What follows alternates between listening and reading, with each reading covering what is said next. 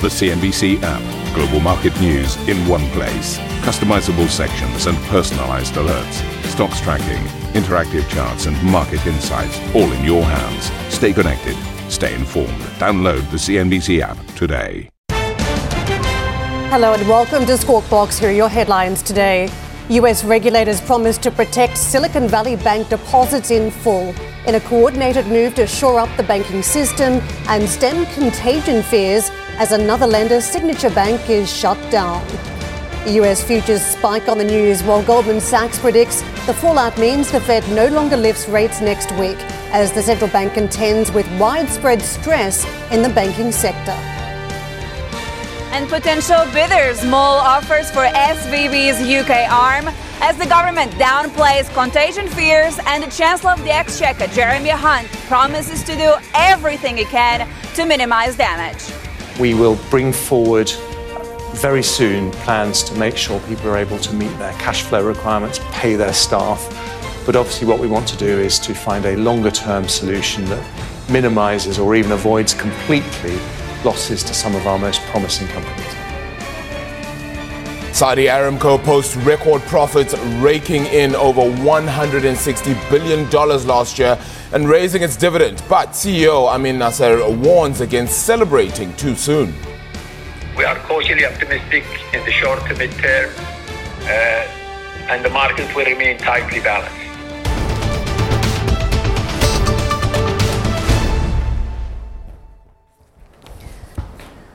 The White House, the US Treasury and the Federal Reserve have imposed a series of emergency measures to shore up confidence in the banking system following Friday's collapse of Silicon Valley Bank, the largest bank failure since 2008.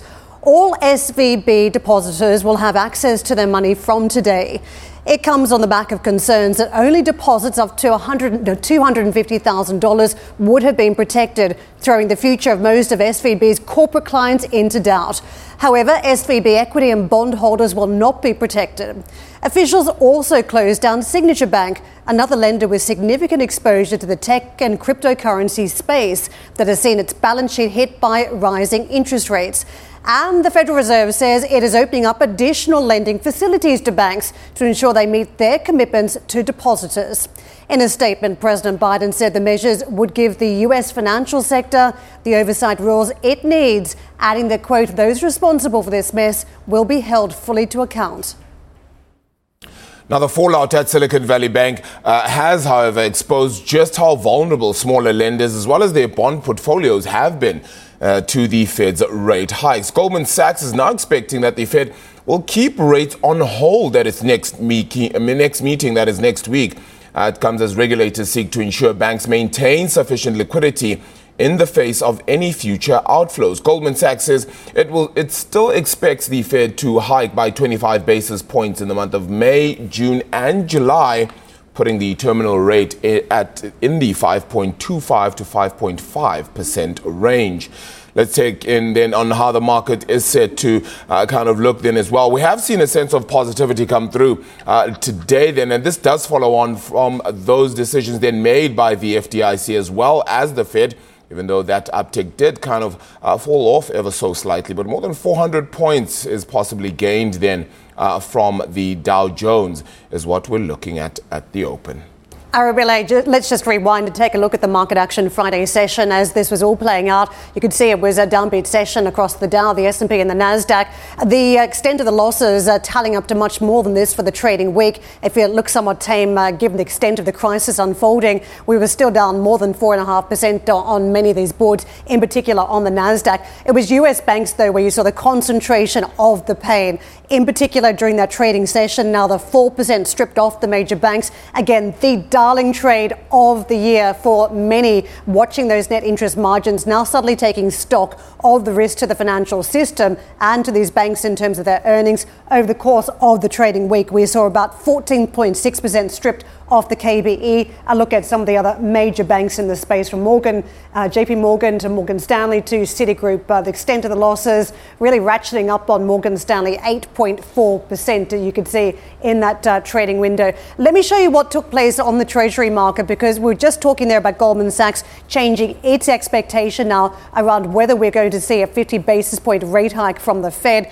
Don't forget, as we wrapped up the week, we had a very strong non-farm payrolls number that crossed way hotter than the market has been looking for on the Fed. The cooling back to 150,000. It was basically effectively double. So the market getting another hot figure, looking forward to the CPI this week, the inflation numbers. We were meant to be focusing on just what the pathway would be for monetary policy, but fears around the banking system now too great for some banks. Goldman Sachs saying now that we won't get that move. And if you look at how treasuries have repriced around some of this action, you've now got 70% chance that we would see a half a point hike priced into the market before the SVB news broke. Now a 14% chance that the Fed will stand pat. So quite a significant repricing in the market. And you can see on some of these trades as well how we have moved. Don't forget the 2-year, the short end. We were traveling effectively much higher than this. 4.86 where we were on the Friday prior to all of this news flow. 4.42 is where we're sitting. So we've very much pulled back at the short end. The inversion also, it has seen implications. We were minus 100 odd or minus 1.08 at one point. That has also changed. The 10-year 3.68 now. We've seen a fairly rapid decline at that 10-year level as well. So the moves have very much been felt across on bond markets. Let me take you to the dollar trade as a result as of those yields pulling back. Sterling euro, the supported fairly significant step up, 0.7% on sterling and euro trades.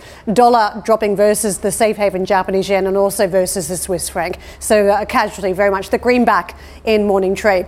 European banks. Now, the fears of what could transpire across the rest of the banks has been very clear. And we saw that in the Friday trade, that earnings, that whole assessment of net interest margins might have to be reassessed at this point. And if you take a look at how the banks here performed over the last 7 days, UBS down 7.25%, 2.3% stripped off Commerzbank, BNP Paribas down 6.2%. So we did very much see a reaction across these banks. The question is whether that selling stops at some point today, whether it's been enough over the weekend from what US regulators, authorities have announced, or whether we still get a repricing around concerns with the earnings. And one of the points made over the weekend was that you've still got this concern that maybe you need to price up to attract more depositors, particularly if we're not going to get the same level of guarantees across here in Europe. What does that repricing on the deposit side mean for some of the earnings for the banks? Arabile. Karen, now over here in the UK, the government is reportedly trying to push through a takeover of SVB's British arm.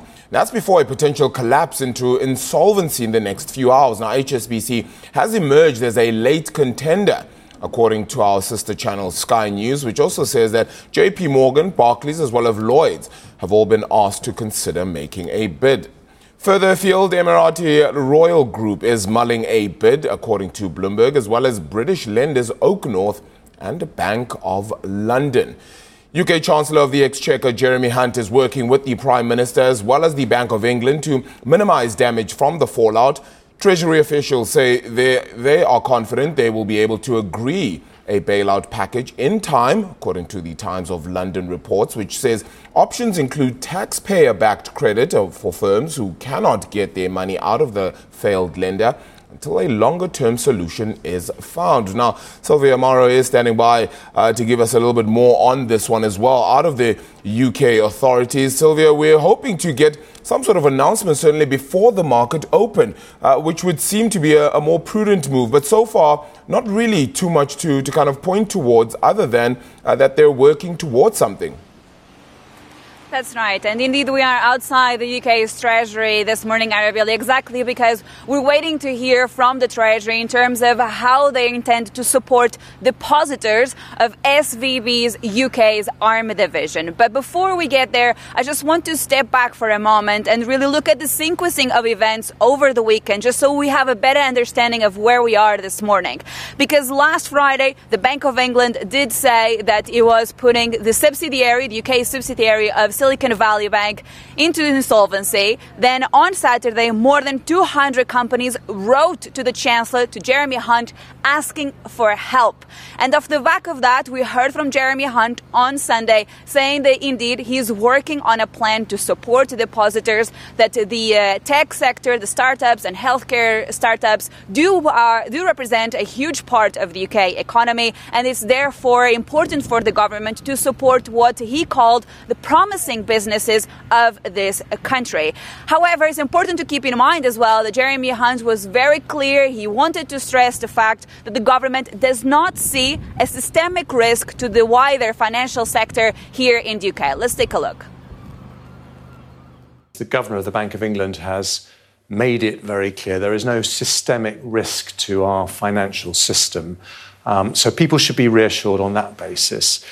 But there is a serious risk to our technology and life sciences sectors, many of whom bank with this bank that most people won't have heard of, the Silicon Valley Bank. But it happens to look after the money of some of our most promising and exciting businesses. And so I want to reassure people. I've been in discussions over the weekend until late last night with the Chancellor, with the Prime Minister, the Governor of the Bank of England, many other people. And we are working at pace on a solution.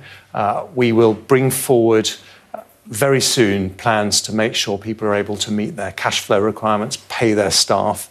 But obviously what we want to do is to find a longer-term solution that minimises or even avoids completely losses to some of our most promising companies. So Jeremy Hunt there stressing that at the moment the government does not see a systemic risk from this case. But having said that, this story does highlight one thing very clearly, and that is, of course, putting the spotlight on central banks and posing the question as to whether they are hiking at a very aggressive pace. We heard from Goldman Sachs they are already cutting their rate expectations for the Fed for next week from 50 to 25 basis points. We also have a meeting of the Bank of England here next week. So let's see what sort of message the Bank of England will have in this context as well. And all in all, it's just clear, Arabili and Karen, that really we are in a new economic environment. The economy needs to deal with higher interest rates. And of course, this is posing pressure not just on the business community, but also on the central banks. And indeed, it's yet too early to understand what this will mean for this new economic environment that we are facing. Sylvia, thank you very much for that. Let's get to Russ Mould, who is Investment Director at AJ Bell. Russ, thank you very much for joining us. Let's just pick through the series of events. We saw the FDIC move in very, very quickly to create a new entity, effectively shoring up the guaranteed or insured deposits over at SVB. But that left a big question mark over the uninsured deposits. And we saw the news flow moving very quickly on Sunday night. The Treasury, the Fed, the FDIC had stepped in to guarantee all deposits. So the money over $250,000, which was effectively most of the deposit holders at SVB. So what happens now Monday morning? Do you think it's crisis averted? Perhaps certainly financial markets seem a little bit happier than they did on Thursday and Friday. I mean, one lesson, of course, is that shareholders and bondholders in SVB have been bailed in. They have been wiped out. So that is one lesson that they will all have to take on board. And as we've been hearing, we probably are now in an era of a higher cost of capital for corporations. Therefore, that probably does raise some questions over private equity and venture cap valuations that may have been struck at, zero interest rates and therefore much more generous discount rates. And therefore, the one question we might get is, to what degree will people be looking to buy on the rally, or will they now look to start to sell on the dips? But in terms of the shareholders and bondholders, that's for the financial markets. The best news for the depositors, in some ways, we have a bit of a replay of 2008 and Washington Mutual, the previous, the biggest failure in US bank history. Again, shareholders lost out, depositors were made whole and kept whole, and that did help to restore some faith in the banking system. Ross, I remember some of the conversations we're having here in Europe, though, and that did involve deposit holders, that effectively you needed to do your due diligence when you put money into a bank. I mean, that conversation was very much had in Europe, and here we are more than a decade on talking about moral hazard again. Clearly, there were concerns about other bank runs and concerns about money stampeding into the major lenders away from some of the regional lenders as a result of this crisis that was unfolding. Do you think now we have, a new financial system that we're dealing with, new regulation? Because effectively we've had a bank here that was a big fish in a small pond and it was too important to fail. I think the Bank Term Funding Programme, or BTFP, the new acronym, the latest part of the alphabet soup that we've become used to over the last 15 years, is designed to try and avoid that sort of concern and provide comfort to depositors, again, by making them whole. At the same time, I think there will clearly be concerns about banks' net interest margins. Investors have been very excited about rising rates translating into high profits. Whether they now have to offer better depository rates is one question. And the other thing that a lot of investors may have forgotten is that rising interest rates in a slower economy can mean higher sour loans and higher impairment charges. So a rising interest rate environment is not an entirely straightforward one for banks, or not as straightforward as perhaps some of their recent share price performance has been suggesting. In the US, a lot of banks were trading at premium to book value, for example, whereas at least if you look at the big five in the UK, that isn't the case.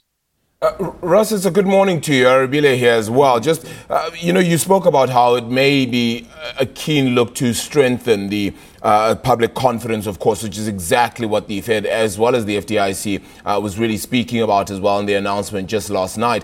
The key elements then would be whether this was enough to then ring fence the entire situation. I mean, does this kind of say that this situation is indeed, sort of ring-fenced and done with, and now we just have to wait for the contagion effect for the rest of the world and see how the rest of their branches sort of fare? Or is there a little bit more to come here, do you think? Well, I think that once the Signature Bank was closed over the weekend, I think, if you look at what, say, Bill Ackman was saying on Twitter over the weekend, he was raising the spectre of a run on American local banks. I think of $17 trillion of US, cash deposits in banks, only around $9 trillion was actually insured. And then you have that $250,000 limit, which may also now be revisited. I remember that was raised from 100 to 250. Maybe that's one of the other issues which the federal authorities may look at. So there were concerns that if depositors were not kept whole in SVB, or indeed, and perhaps potentially Signature, then would money be withdrawn from the smaller banks and put into the bigger ones? And I think that was a legitimate risk, and is probably what forced the hand of the regulators and the FDIC to come up with this new funding facility. And we'll now see what the British get up to today. They seem to be, you would have assumed that perhaps they would just simply look to copy what the Americans have done. Maybe that's what they'll get round to very quickly. You think that announcement to be made before market open? I think that would be helpful, but equally it's clearly a complex situation. And I think SVB is nowhere near as big in the UK as it is in the USA. So in that respect, they may have a little bit more time. And I think the reason that the BTFP was introduced in the US was they weren't able to sell SVB whole as perhaps they would have liked for the simplest of solutions. It seems like in the UK, you're dealing with a smaller entity, so that may be easier to achieve. Ross, can I just get into what we're seeing on the banks now? Because if we just pick through what happened again with SVB, effectively deposits poured into the bank over the last number of years. They channeled that money into high-yielding bonds to try and eke out a better profit margin here. But as we saw the rapid increase in interest rates, effectively that saw a loss on some of those bond holdings. It's not the only bank to do that. It's not the only exposure out there, which begs the question, what does the maturity profile look like at other major lenders and even at central banks from here? How do we think about digesting this news flow, given we've had a new scheme that's been announced by regulators to give a window for banks to try and channel some of their funds through this emergency rescue for 1 year? It doesn't really help those banks hoping to hold on to some of their bonds to maturity. If we look at the SVB story, maturity meant on average roughly about 6.5 years. So how do we think about the exposure still in the banking system? I guess the US mechanism is designed to give some comfort there in that it's a 1 year loan, as you said, based on collateral that is valued at par. So that it's designed to get around this need to sell assets below book value to provide liquidity. If you look at SVB's balance sheet, optically it had $120 billion worth of available liquid assets against a loan book of $73 billion. No problem, move along, nothing to see here, except that the book value of the US Treasury holdings was way lower than that. So the loan to deposit ratio was in fact well above 1, which obviously once depositors began to smell that and saw that when money was going out, there was a bit of a scramble to get your money out. So this new US mechanism is clearly designed to get around that. And I would think that it would be hoping that would provide some degree of calm. And Russ, just quickly, how are you thinking about Silicon Valley and tech world at this point? Because many of the businesses were clearly concerned over the weekend about having working capital come Monday morning. That problem has now been avoided, but still, as we talk about new loans and lending to Silicon Valley from here, there are question marks until there is a buyer for SVB. Yeah, it's a really good question. I think what you won't see is companies having to lay off staff or fold up incredibly quickly because there is now liquidity being provided through the bank, backstop to a degree by the US Treasury and the FDIC.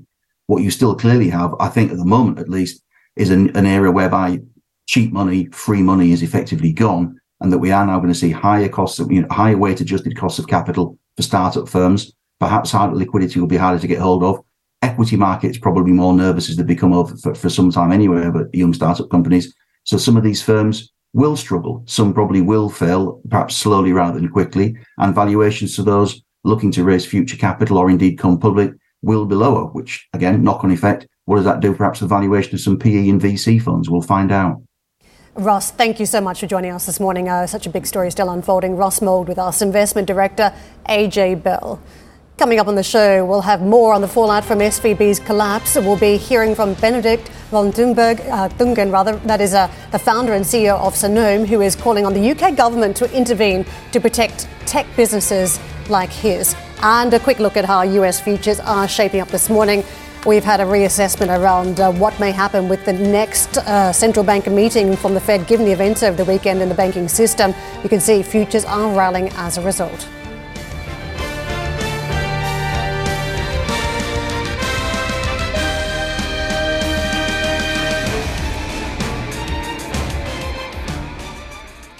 Listen to CNBC's Beyond the Valley, the podcast that explores the biggest tech news from across the globe. Join me, Arjun Karpal. And me, Tom Chitty, every week as we bring you insights into the top stories, unpack the latest trends, and find out where the industry is headed. Now available on Spotify, Apple Music, and Google Podcasts.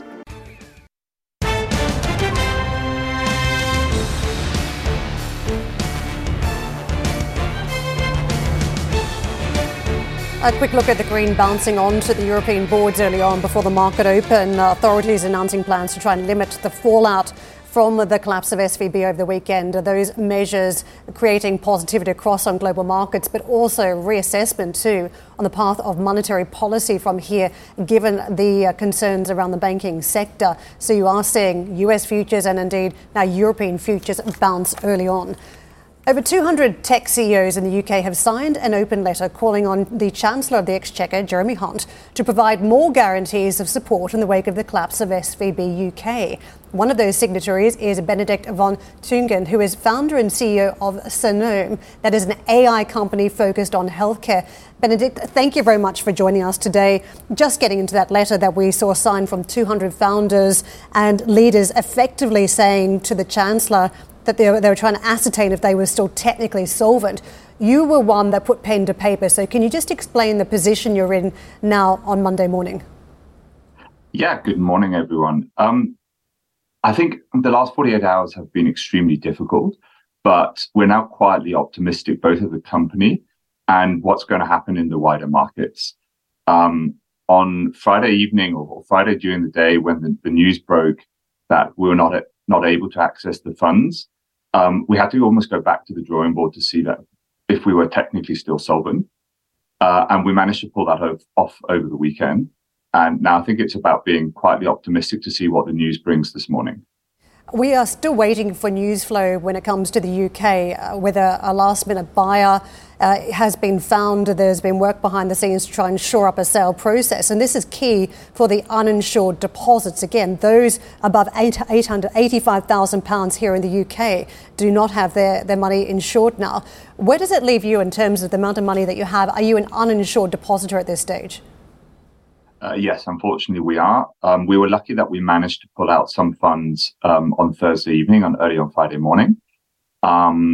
So we went from a super excited week, winning our next hospital partner, to, wow, where are we going to be in the next few days? But we're lucky enough that we've got the next few months of payroll we can definitely make.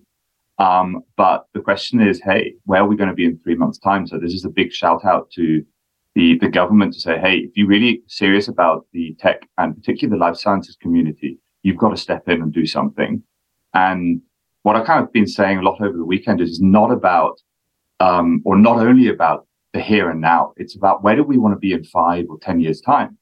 And particularly from a healthcare and a life science perspective, we need time to deliver the evidence before we can sell into the healthcare system. So if we're not allowed to operate or if the markets collapse now, we're going to lose 5 to 10 years of momentum at a really critical time in healthcare when healthcare is already reeling. Benedict, good morning. Do you think then more regulation here should be the case in point that you're perhaps suggesting as one of the tech firms, of course, heavily affected by this? That's a difficult question. I think it's less about regulation. I think it's more about stability.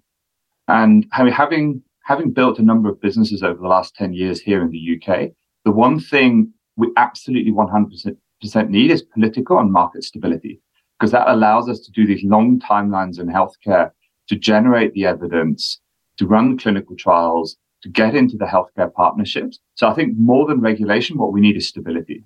Yeah, and you spoke about how at least you do have sort of the funding for the next few months or so. But what is the plan, perhaps, or are you looking at a plan longer term as well as to what happens from here for your business and how exactly you kind of move forward? If you don't mind putting us perhaps in your confidence in a sense of what could be next for you.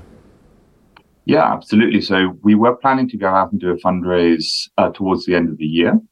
But we're going to have to bring that forward. And having built my first business during the financial crisis in 2008, where literally one moment everything was flying and everything was great, and then Lehman Brothers collapsed, I fear that we could see something very similar here, and that the funding markets could withdraw even further, making it a lot harder for businesses such as ours to go out and raise capital.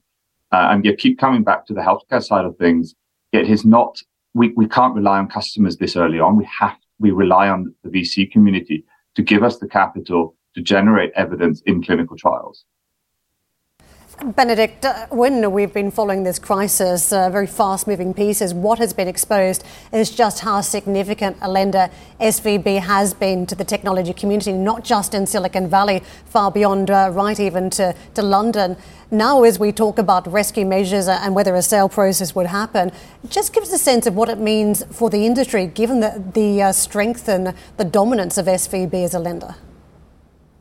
Yeah, SVB have managed to do two things. I think the first and foremost, they've managed to create a community that connected everyone. And they were like almost the glue that brought so many different stakeholders together. So I really hope that certainly the team at SVB stay together, because we need that as a community. I think we have to see where it goes, what happens with SVB and the wider market. I think it could. Actually, I was pretty nervous last night about, what could happen here? Are we going to have a major fallout? But I think events over the night has really shown that I'm quietly optimistic that someone's going to step in and kind of shore up what that nexus, what we need. And I think it's going to continue.